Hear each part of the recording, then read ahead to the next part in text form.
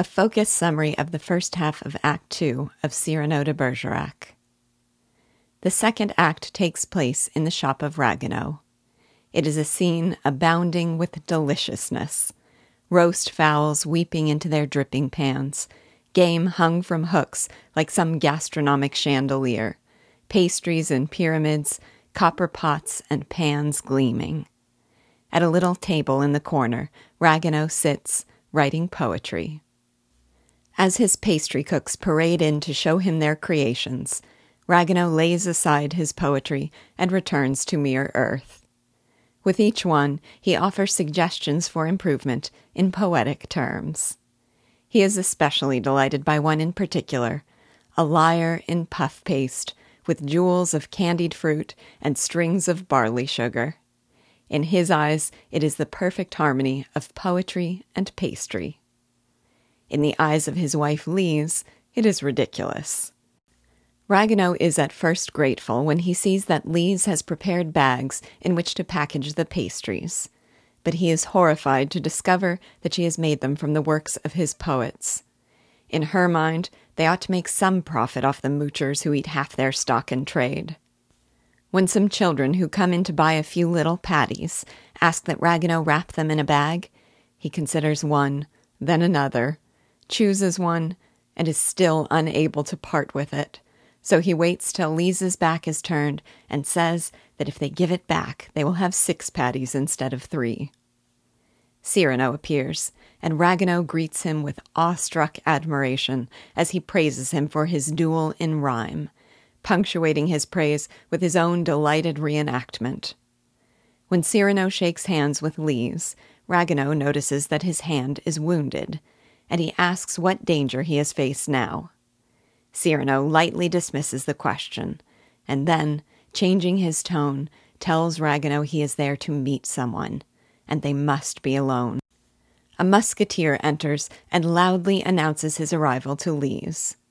When Cyrano asks who he is, Ragueneau calls him Lise's friend and a terrific warrior, so he says.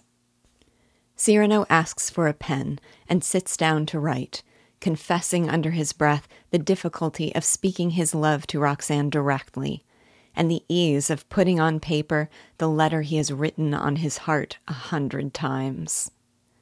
As he writes, Ragueneau's poets enter, to meet with their Cupid of cookery, or, in the more cynical eyes of Lise, to break their fast.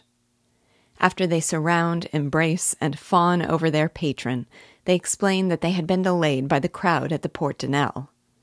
When they say that 8 men were killed there, Cyrano, still writing, raises his head for a moment to say he thought it had been only 7. But when Ragueneau asks Cyrano whether he knows the hero of this hecatomb, he says no. When Lise's musketeer is asked the same question, he says suggestively, perhaps.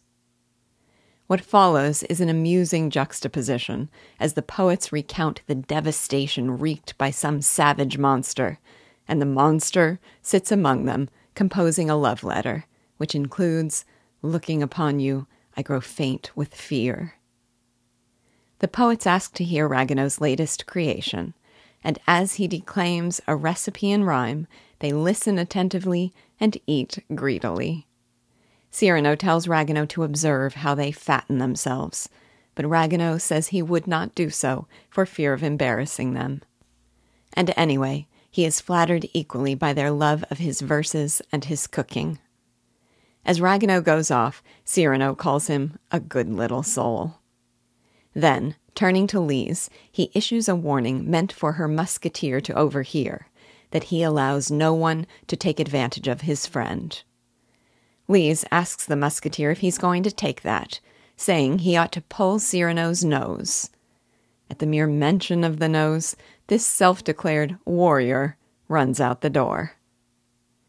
At last, Roxane arrives with her duenna, and at a sign from Cyrano, Ragueneau leads his poets away. Cyrano fills the duenna's arms with pastries and sends her outside, telling her not to return until she has finished them. Alone with Roxane, he asks what she has come to tell him. First, She thanks him for making sport of the man De Guiche would force upon her as a husband. Then she reflects on the happy days of their childhood, when she would play mother to him and tend his playtime wounds. Reenacting this scene, she discovers that his hand is wounded, and he tells her he got this one playing with the big boys at the Porte de Nesle. She wants to know more, but he wants to know what she had come to tell him. She says she is in love, and Cyrano listens breathlessly, able only to utter monosyllables, as each new description of the man she loves sounds like it might be he. He does not know. He is afraid of her. He is a soldier in Cyrano's own regiment. He is proud, noble, young, beautiful. And at the word beautiful, Cyrano's dreams are shattered. She says they have never spoken, and Cyrano asks what she, who loves wit and words, will do if he is a fool. Roxane answers, "Then I shall die." Her love's name is Baron Christian de Neuvillette. He is a new recruit to the Guards, and a Norman among proud Gascons. She fears he will be mistreated, and she has come to ask Cyrano to protect him. He promises, and she thanks him for his friendship, and says the words he longed to hear, but not as he longed to hear them, that she always did love him. She goes out in a joyful fluster, saying Christian must write to her, and praising Cyrano's courage at the Porte de Nesle. But Cyrano says under his breath that he has done better since. Moments later, Carbon, the cadets, and a clamoring crowd arrive seeking their hero. Lebray appears too, saying the whole town is looking for him after his triumph. Strangers gather about him, calling him my friend, and Cyrano remarks contemptuously that just the day before he did not have so many friends. Lebray asks in a whisper what happened with Roxane, and Cyrano tells him to hush.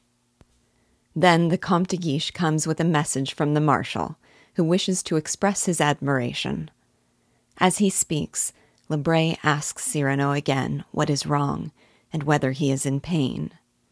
Cyrano replies proudly, "In pain, before this crowd," and he recovers himself, throwing out his chest.